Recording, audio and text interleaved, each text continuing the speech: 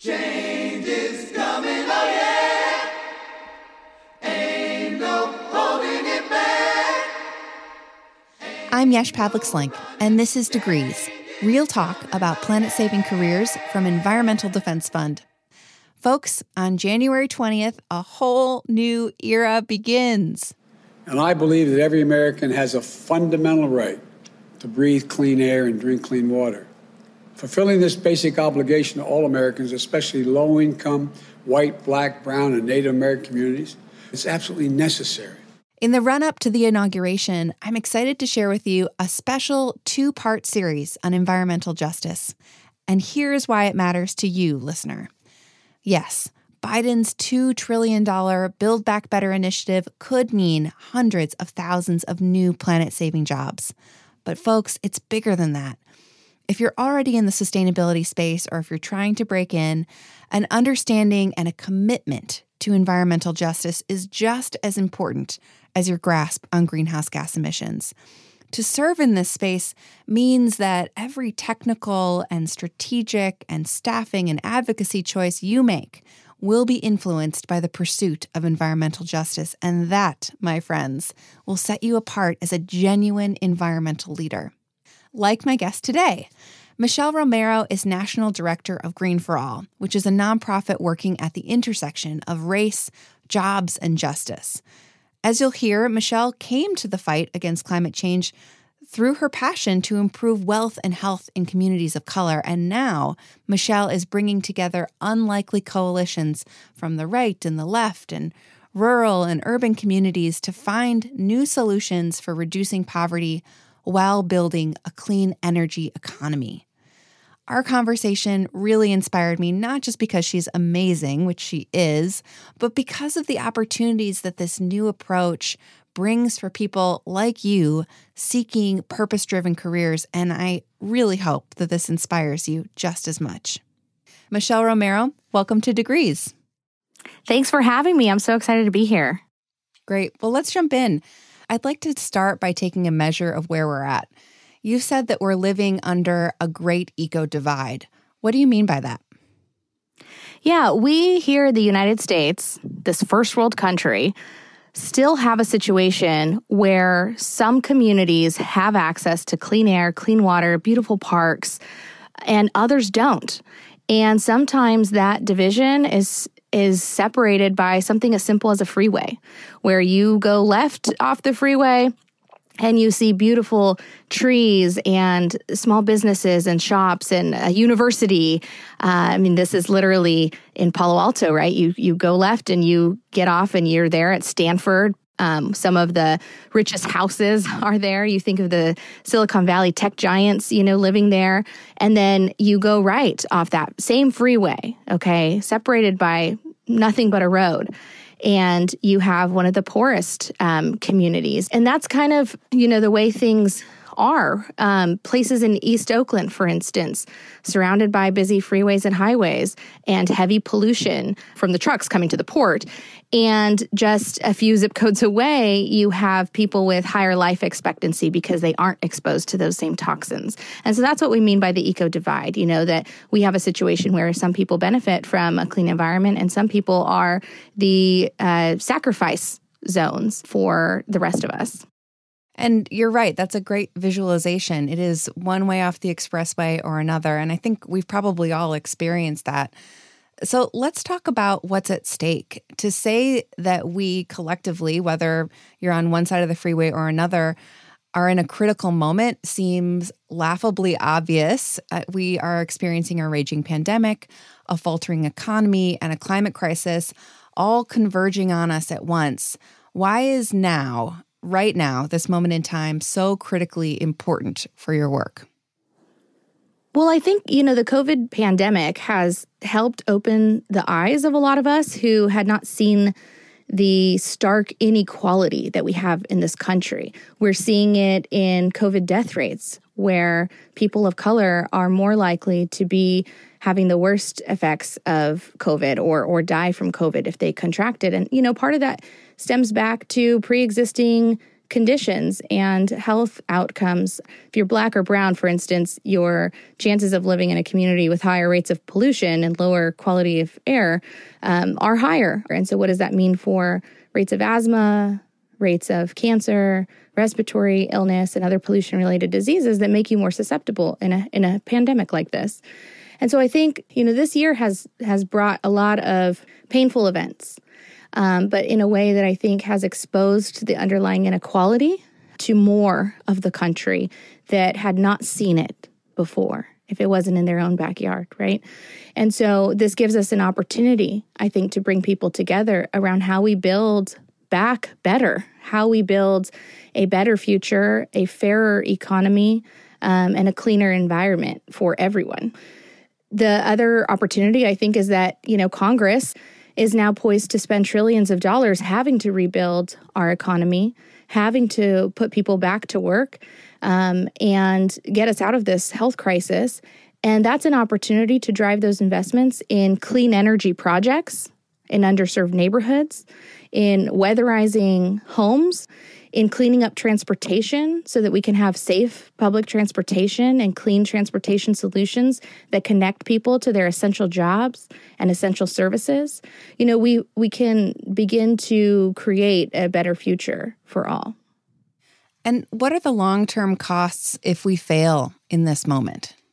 We won't get another opportunity like this. Let me just be clear. We won't be able to spend trillions of dollars putting people back to work in any old industry and then think that we're going to have the trillions of dollars that we need to fight climate change.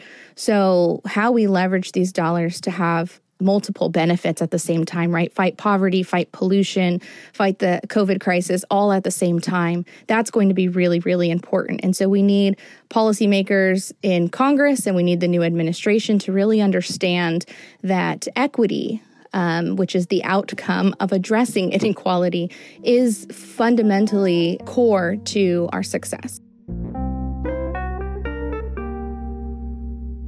I want to come back to your work and dig a little bit deeper in a moment. But before we do that, if you haven't always been an environmentalist, what was your relationship with the environment as a kid growing up? Growing up, one of my memories is just riding our bikes in the streets, honestly. And it was pavement. I think a lot about pavement. I actually don't think a lot about spending time at parks, but I didn't think a lot about the environment or climate change growing up. I did think a lot about workers. My dad and my grandpa and all of my uncles worked for the garbage company. And so we did recycle and we were very aware of our conservation in that sense. My grandma always used the butter tubs, like many grandmas do, I think, to turn them into salsa jars after they were done and things like that. And when we threw things away, we were conscious of what we were throwing away and how we were throwing it away. But I would say a lot of that had to do more with saving money than it did saving the planet.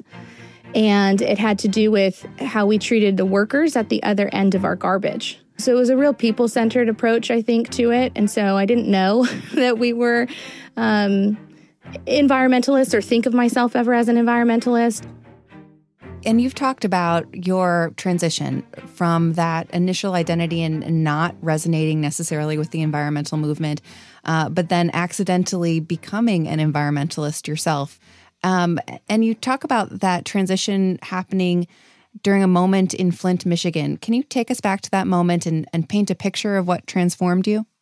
Yeah, I took this job at Green for All because I had a mentor in Bien Trong who I really admired, and she was looking for someone to help run campaigns. And I said to her, well, listen, I believe in you, and I know that what you are working on, there must be something greater that I don't see yet. And so I'm going to come and I'm going to work for you, but I don't know, I can't promise you that I will be as passionate about these environmental issues as you. Again, because I didn't see myself as an environmentalist, and I thought it was something different. But sure enough, she sent me to Flint, Michigan within weeks of starting at Green for All. It was the middle of the Flint water crisis, and we had a chance to just talk with moms who were raising their kids in the middle of this water crisis. And it was in that room when I was hearing from African-American mothers. This one woman, Denitra Brown, actually, she talked about her 3-year-old son having a pee-pee accident. It's potty training age. And she tried to rinse him off in the bathtub. At this point, they knew they couldn't drink the water, but there was no information about actually using it just on your skin, right?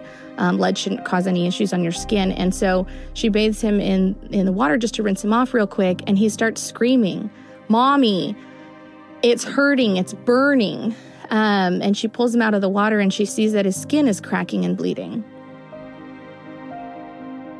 And at the time, I had a 3-year-old back home, and I couldn't imagine, what it's like for that mom every day not to be able to do basic things and to not be able to protect your kid.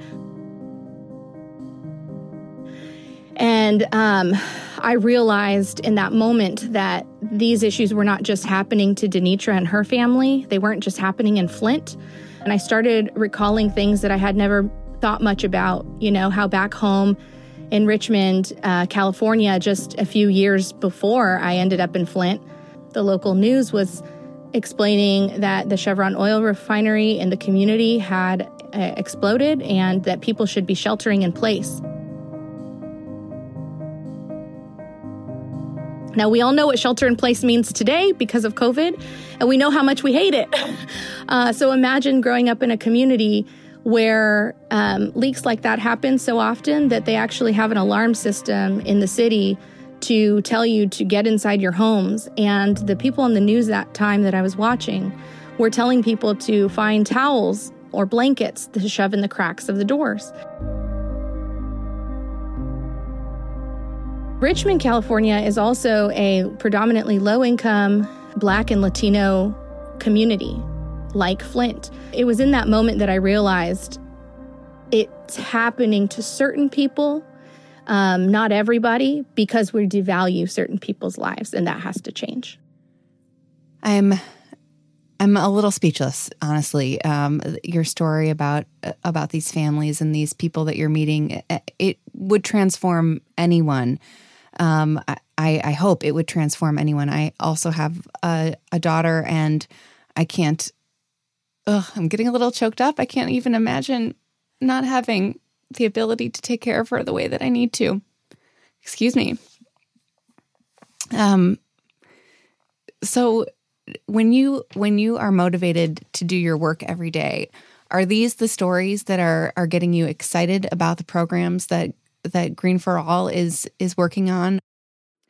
Thinking about families like Denitra's, thinking about families like, my friends who grew up in Richmond, these are the stories of the people that keep me motivated on the days that it gets hardest.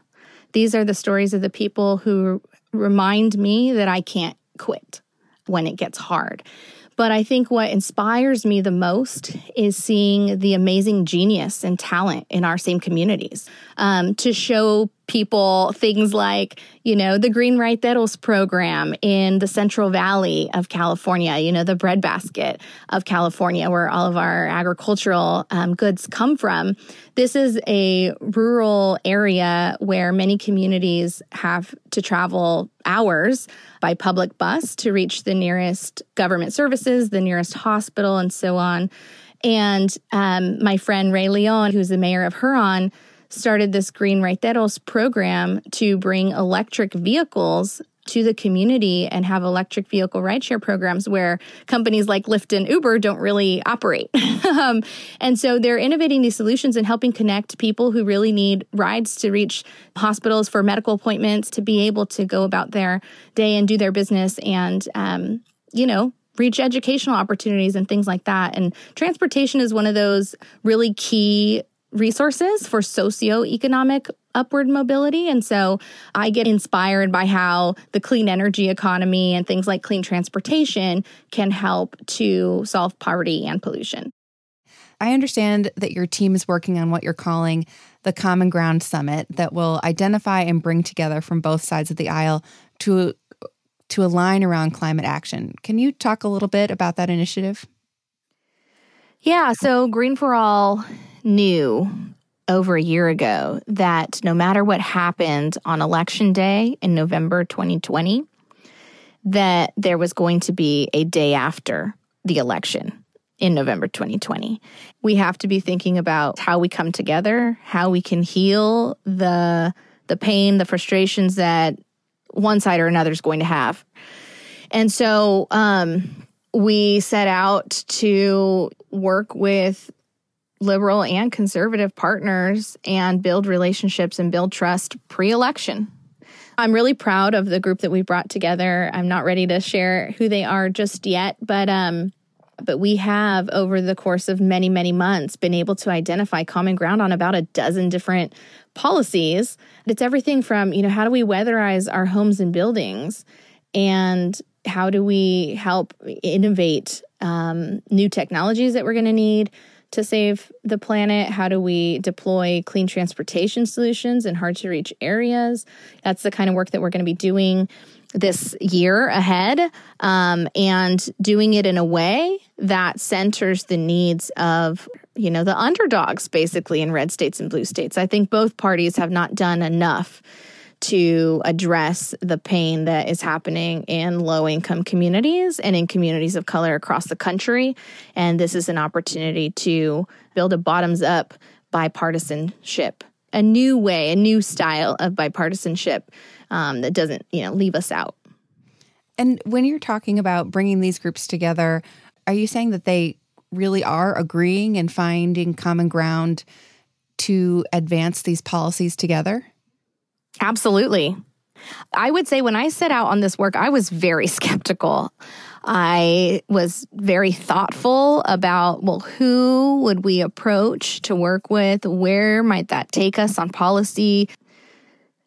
And I was surprised at every step of the way. I will say we have an awesome group of human beings who just really care about addressing climate emissions and who really care about building a stronger economy. I think that they're concerned about things like not being able to maintain the U.S.'s global competitiveness. They're concerned about our national security and what that means when you start having resource scarcity. I'll give you an example, a perfect example. On electric vehicles, I think you see the left talking a lot about we electrify everything right now, right? Let's just pick electrify everything, and force all new sales of vehicles, for instance, to be electric, and, kind of really mandate this change. On the more conservative side, some of the legitimate questions that are coming up are things like, where are we mining the materials for these batteries? And what are we going to do when we recycle these batteries? And are those jobs here or are those jobs overseas? There's a need to have a fuller conversation about that. And truly, from an environmental justice standpoint, too, what is it like to live in those communities, right? Where we're now doing that for this seemingly good green cause. We need to be thoughtful about that now to make sure that we're solving not just the near-term crises, but perhaps not creating our next one at the same time. So, Michelle, you were recently awarded a $10 million Bezos Earth Fund grant. Tell me about a project that you're excited to be funding because of this grant, and maybe an outcome that you're hoping to see as a result. Yeah. One of the things that we are going to be launching this year is a listening tour to offer an opportunity for people across the country to actually weigh in on what's the future economy that they want to see. For us, it's not just about putting people back to work in the old pollution-based economy. It's how we're going to build a cleaner and fairer economy. And so going to places like Appalachia and going to inner cities and going to, port communities and other places, going to farmers and talking to them about what do you need to see out of a new green economy, right? How can clean energy solutions help you here? And giving them an opportunity to weigh into that platform. We have to really help more people imagine the future that's possible and how they fit into it. I love empowering people with that freedom. And you have talked about creating not just green jobs for Building Back Better and this new economy that we're all working toward, but green jobs that are actually good economically. Can you give me some specific examples of green jobs that are also good jobs? Yeah. With all the infrastructure money that's going to be happening, I hope, right, with the trillions of dollars that we put into projects that can help put people to work. I want to see those tied to fair labor and workforce standards. I want to see those tied to supplier diversity requirements, which just means, a certain part of the projects, a certain amount of the projects have to go to contracting opportunities for women, minority, and veteran-owned businesses so that we can really help boost small businesses that have been struggling in this economy as well. There was a great example of this that we did in Portland, Oregon, many years ago when we were recovering from the housing crisis, right, back in 2008, 2009. There was a pilot project that was going to be going around weatherizing homes in Portland. And they're providing financing for low-income communities to actually be able to take advantage of some of these upgrades for their buildings so they can use energy more efficiently, keep money in their pocket, and all of that. We saw this as a double opportunity where you could, yes, do those things and create strong local jobs. So we helped facilitate a community workforce agreement with the city, and this is the kind of thing I think we need to see all across the country with these infrastructure projects. A community workforce agreement that said, okay, you need to prioritize hiring in, chronically underemployed communities in this area, and you need to make sure that you're contracting with women and minority-owned businesses. And so we applied some criteria that would help those be more competitive for the projects. And the outcome was amazing. 48% of the jobs from that project went to people of color, and about a quarter of the contracts went to women and minority and veteran-owned businesses. Now, that's in a city that had only 22% people of color. And I just said 48% of the jobs, right? So that's what equity is doubly investing in the people who need the resources that haven't had them for generations. And that's how we start to get to a more fair economy. So yeah, I think that's the kind of thing we need to see more of. I want to go back to something you mentioned earlier about bringing in multiple stakeholder groups who may seem at odds with each other under a lot of circumstances and try to align them on policy that benefits both. Can you talk a little bit about how you do that, how you start those conversations? Yeah, Green for All sort of sits at the intersection of the environmental, economic, and racial justice movements. And so much like a biracial or multiracial child, I feel like we kind of have a foot in each area and often see gaps in ways to help one side or another understand each other better. And now we're applying that same sort of secret sauce that we've had to political polarization and division. And, a lot of times between the media and the ways that we speak in our different movements, we create an entire language that's not understood and not heard by others. And so they feel very isolated and excluded from that conversation. And if we don't find a way to hold space for understanding without calling people racist, being able to accept that everything about our unequal founding of the country to the government structures and systems have led to situations where people have lived very different lives and experiences and don't know what they don't know. Brené Brown has a great quote in her book, Dare to Lead, about leadership and vulnerability and how vulnerability is really the birthplace of innovation. And to innovate our way out of this polarization, we have to be vulnerable. And that means getting away from our soapboxes and our microphones where we're just shouting at each other about how the other side is wrong and we're right. We're going to be right about some things. We're probably going to be wrong about some things too, or just not aware of some blind spots that we have. And so that's what we try to do with the coalitions that we build, with the partners that we are building on the left and the right, and just have a conversation. We're learning from each other. We're learning from each other how each other speaks about issues, what truly matters to us, and that, frankly, we have a lot more in common than we think. I want to shift a little bit to thinking about your career and your sort of view on this very broad space of sustainability, climate change, eco-justice that we're all working in or hoping to work in. One of our conceits on this podcast is that any person in any job can make a positive impact. Would you say that that's true? And if so, what advice would you give to our listeners who are trying to find their place in that wide space? Let's see. Any person in any job can make a difference. I think that that's true. I think, though, that not every work environment is right to allow our gifts and our talents to contribute, frankly. I think some are going to be more open than others to allowing us to make that kind of impact. But we can't all work on everything, and no single person can solve all of the issues alone. That's for sure. But we all can do something.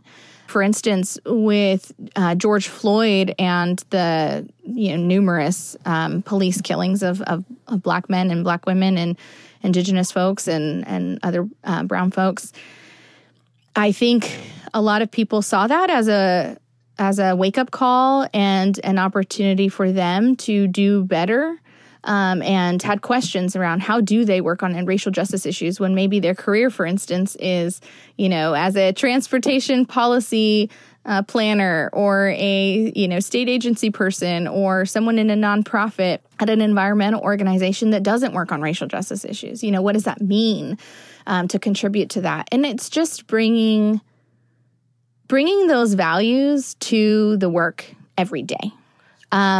Using the power that you do have to speak up on whatever your area is, to offer an alternative, to offer a new idea or a question, like to actually say, how is this campaign going to make things better or worse for those communities that are the most impacted? And just force the conversation. As we bring this conversation to a close, I would like to ask you a question I'm asking all of our guests. And that is, if you could have a very personal, just for you, Michelle Romero, board of directors. And this is a group of people that you may or may not know, but it's a group of people that you rely on or look to as you're making big changes or decisions in your career and life. Who are those individuals or those groups that you lean on? Wow. So if I had to think of my own kitchen cabinet, so to speak. Yes, exactly.